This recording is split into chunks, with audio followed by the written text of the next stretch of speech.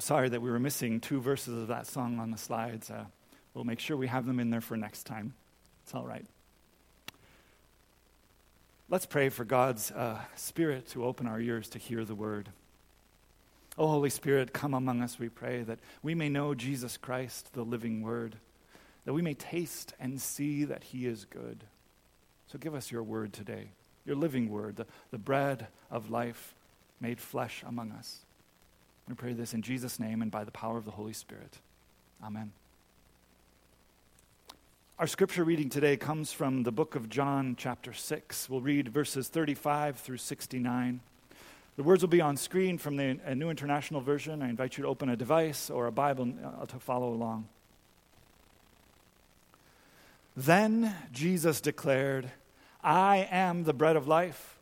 Whoever comes to me will never go hungry, and whoever believes in me will never be thirsty. But as I told you, you have seen me and still do not believe. All those the Father gives me will come to me, and whoever comes to me I will never drive away.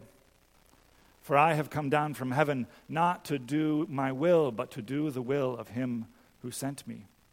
And this is the will of him who sent me, that I shall lose none of all those he has given me, but raise them up on the last day.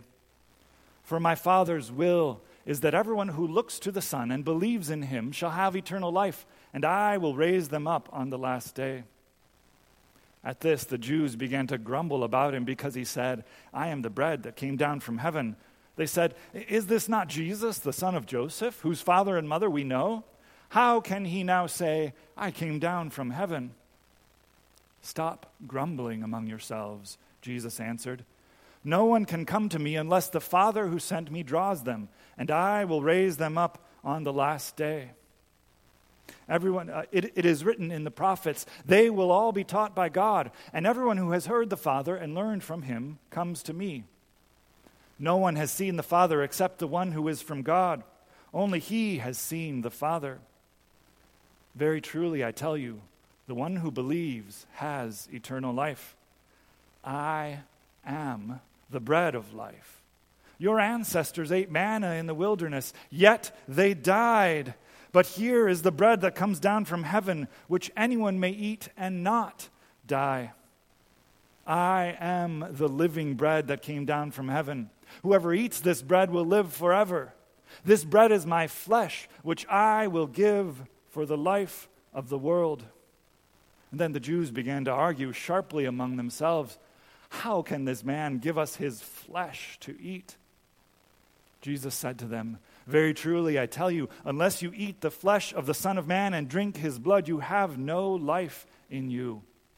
Whoever eats my flesh and drinks my blood has eternal life, and I will raise them up on the last day. For my flesh is real food, and my blood is real drink.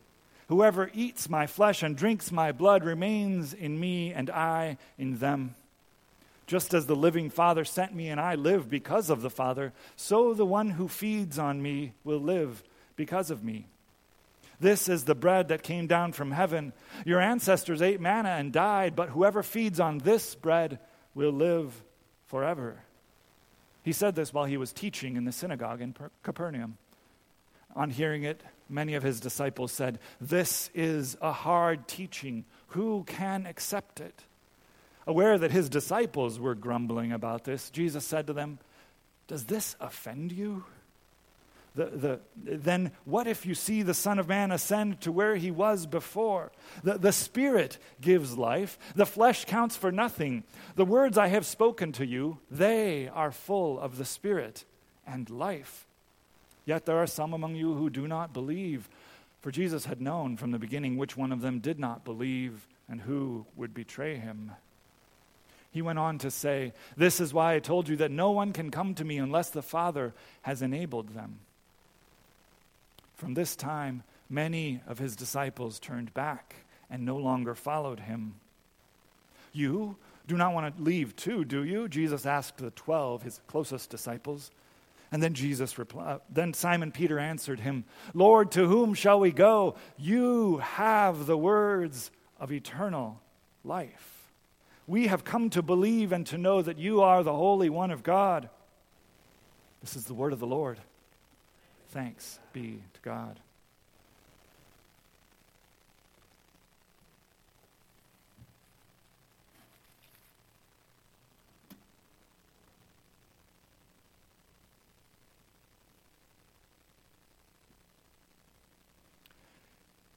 In the world of the Lord of the Rings, which is not the world of the Bible, it's a very different world.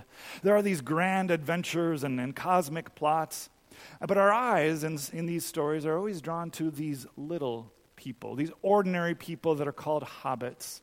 And hobbits love bread. They love food in all of its forms. They're connoisseurs of every kind of good thing to eat, every meat and mushroom, every bread and beer, every pie and potato. And they hate going hungry. That's inconceivable for a hobbit. It's the worst thing ever. And so when they set out on an adventure, something hobbits never do, they take it easy at first. They stop for breaks, they eat, they gather food in the fields. But then in a village of humans, they come to meet this tall human guy called Strider, who agrees to lead them onward to the elves' home.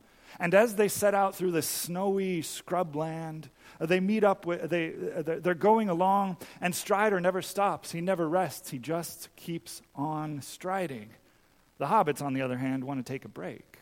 And Strider, also known as Aragorn, turns around when he sees them stop, and they freeze. And you see Pippin, one of the hobbits, is holding a cast iron pan in one hand, and one of the other hobbits is reaching through his bag to get out some food.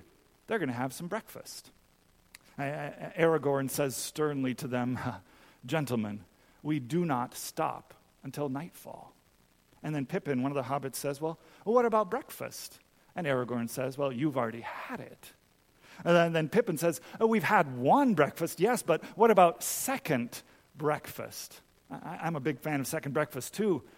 Well, Aragorn just turns around and keeps walking. He does not even answer Pippin. And then Merry turns to Pippin and whispers to him, I don't think he knows about second breakfast, Pip. And Pippin says, well, what about elevensies, luncheon, afternoon tea, dinner, supper? He knows about them too. And Merry says, I wouldn't count on it. These hobbits are hungry. They've just started a long journey, but they want familiar food. They want comfort food. They want adventure, yes, but they want adventure with regular snacks and meals throughout the day. They aren't just satisfied with one meal a day early in the morning, so they grumble. And that seems to be a little bit of what's going on here in John 6. See, Jesus has just fed the 5,000 people with these 5 loaves of bread and 2 fish. They've had their fill, but somehow once they get back to the city of Capernaum, they're hungry again. And there they meet Jesus, who he took a shortcut walking across the lake, walking on water. And confused when they get there, they meet Jesus and they ask him for a sign like bread from heaven. They must be confused, because didn't they just eat bread from heaven, these miracle loaves of wonder bread that Jesus broke and gave? So why are they still hungry? Why doesn't Jesus provide everything they think they need? Well, Jesus explains to them that the manna in the wilderness, way back when, that came from God, not from Moses. And, well, they already knew that. We heard this manna story last fall when God heard the Israelites grumbling in the desert, how they were running out of food, and he gave them bread from heaven, manna, like these little wafers of honey bread that fell in the morning dew.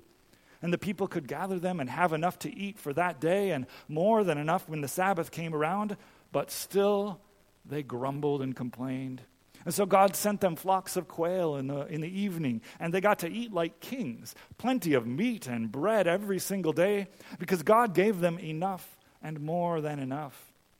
And beyond bread, God gives them his very presence, which is what they really need, this pillar of cloud and fire right in the middle of their camp when they most needed it.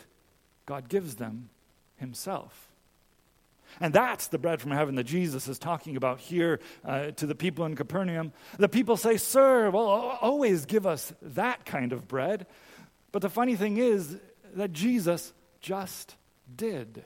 He gave them bread on that grassy plain near the mountain. He gave them bread from heaven multiplied to be enough and more than enough for what they needed. But they are still hungry. They still do not understand. And Jesus makes it plain. I am the bread of life.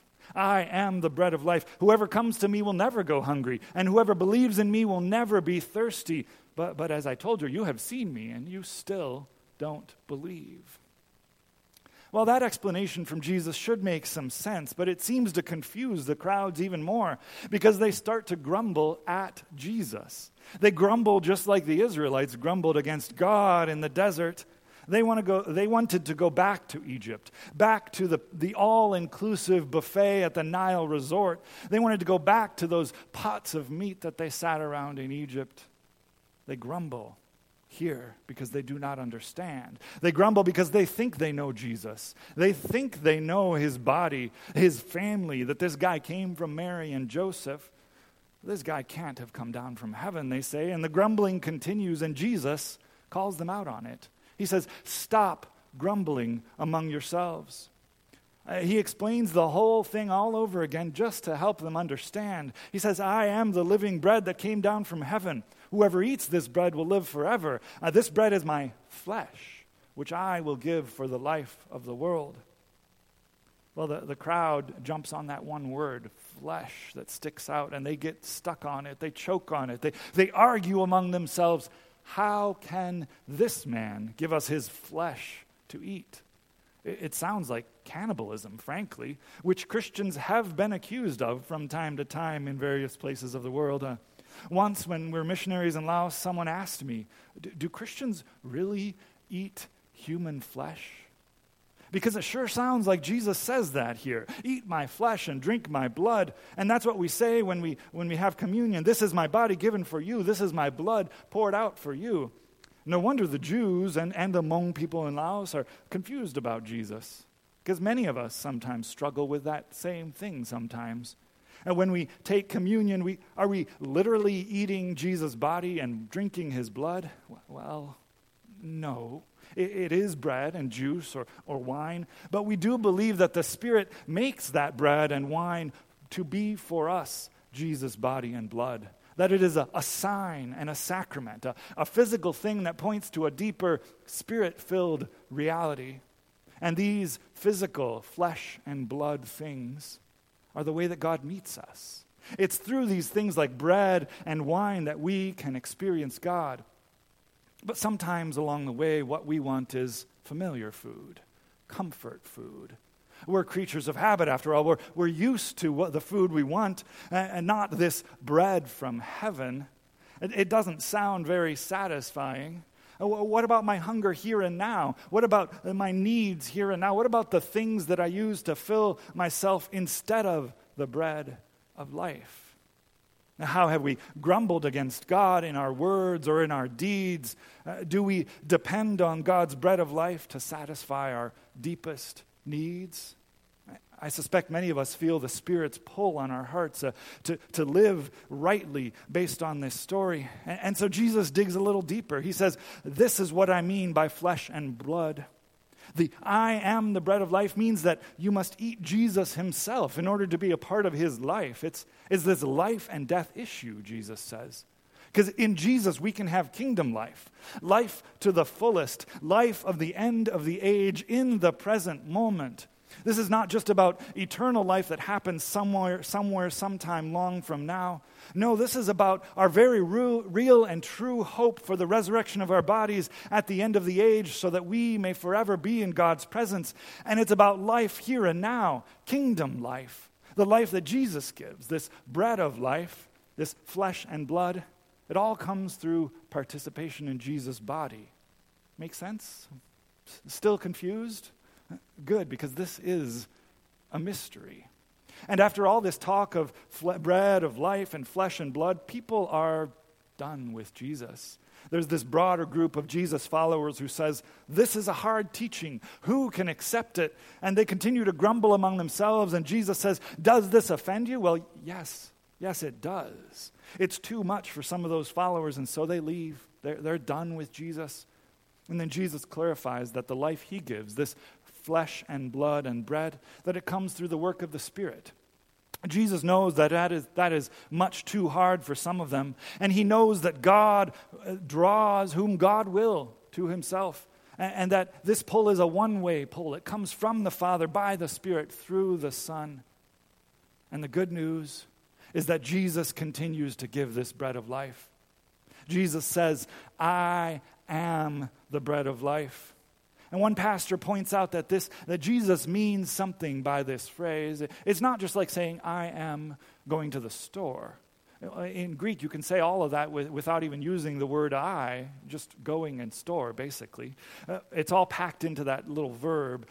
But when Jesus says, I am here, he's highlighting it and double underlining it. I am, Jesus says to the woman at the well, like we heard last week, I am the Messiah.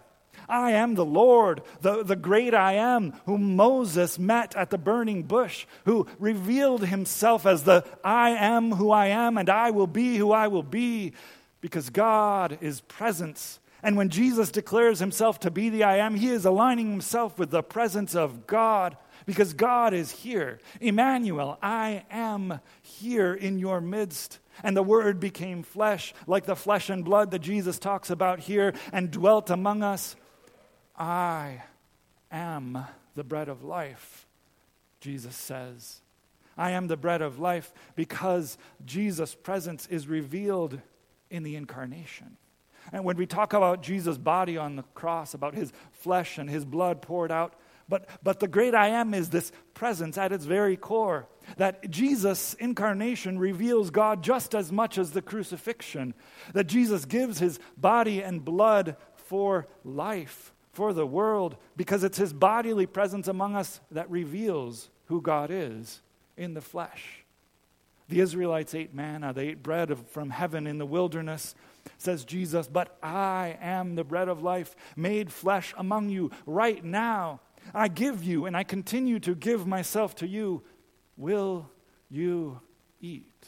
Will you take my life into your life so that you may have life now and always? And the offer is there for the crowd at Capernaum and for the disciples who follow and for those who leave and for those of us here who listen today. Will you receive it? Jesus gives his body the bread of life. Will you take it? Do you hear the Spirit pulling on your heart, drawing you to God the Father through this life-giving body and blood of the Son? This is bread of life.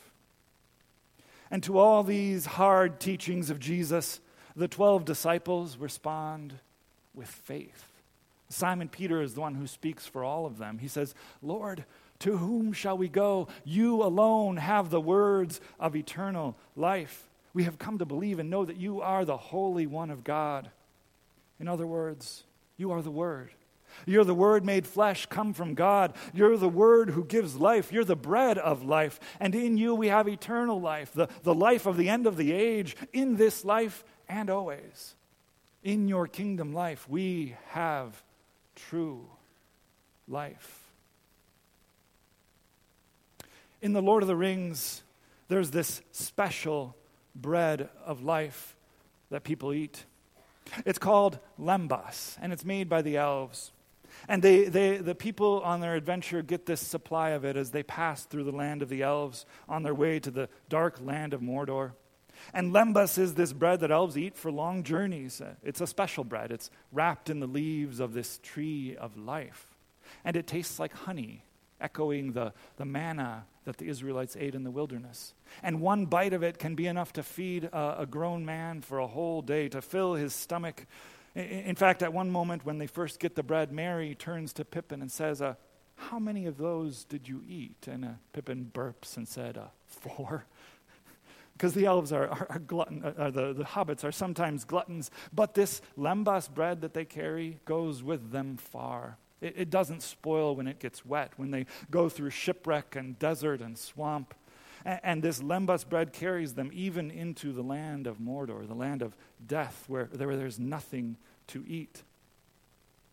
A pastor reminded me of this quote from the books about the power of lembas bread. See, it says this, Tolkien writes, the lembas had this special virtue without which they would have long ago lain down to die. It did not satisfy desire. And at times, Sam's mind was filled with memories of food and the longing for simple bread and meats. And yet, this way bread of the elves had a potency that increased as travelers relied on it alone and did not mingle it with other foods. It fed the will, and it gave strength to endure, and to master sinew and limb beyond the measure of mortal kind. See, the lembas bread keeps the hobbits going when all else would fail. It keeps them going not just by their bodies, but their spirits. It's this bread of life, not a comfort food, but something better, something deeper. It gives them strength and will to keep on going in the land of death. It gives them hope. And this lembas bread is what sustains them on that long journey. Now, J.R. Tolkien, who wrote these books, was a faithful Christian. Though he didn't exactly write these books as an allegory, it's possible sometimes to notice this occasional glimmer of hope and truth and glory. Because Jesus is the bread of life, and he is the one who sustains us for kingdom life. Jesus is the one who gives us energy when all else fails. Jesus is the one who propels us in the moment. His bread is the true life, the life of the world, the kingdom life, the life of the Spirit that keeps us going here and now for the life to come. And we hope for life in this world and life in the life to come. And Jesus is this bread from heaven that comes down here and now. And he feeds us with his flesh and blood. And he sustains us, and he gives us what we need. We become, by eating his bread of life, we become part of his body, and we become part of his death too, when we take his body in us. And yes, even in his resurrection too, in that hope of the life to come, because Jesus himself, even now, is sitting in the flesh beside God at the throne.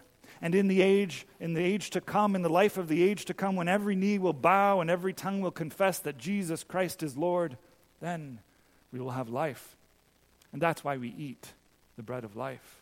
It's why we celebrate, as we did 2 weeks ago at the communion table. And it's why we share each day that we are drawn into the life of God, into this bread of life of Jesus Christ, into his body and blood.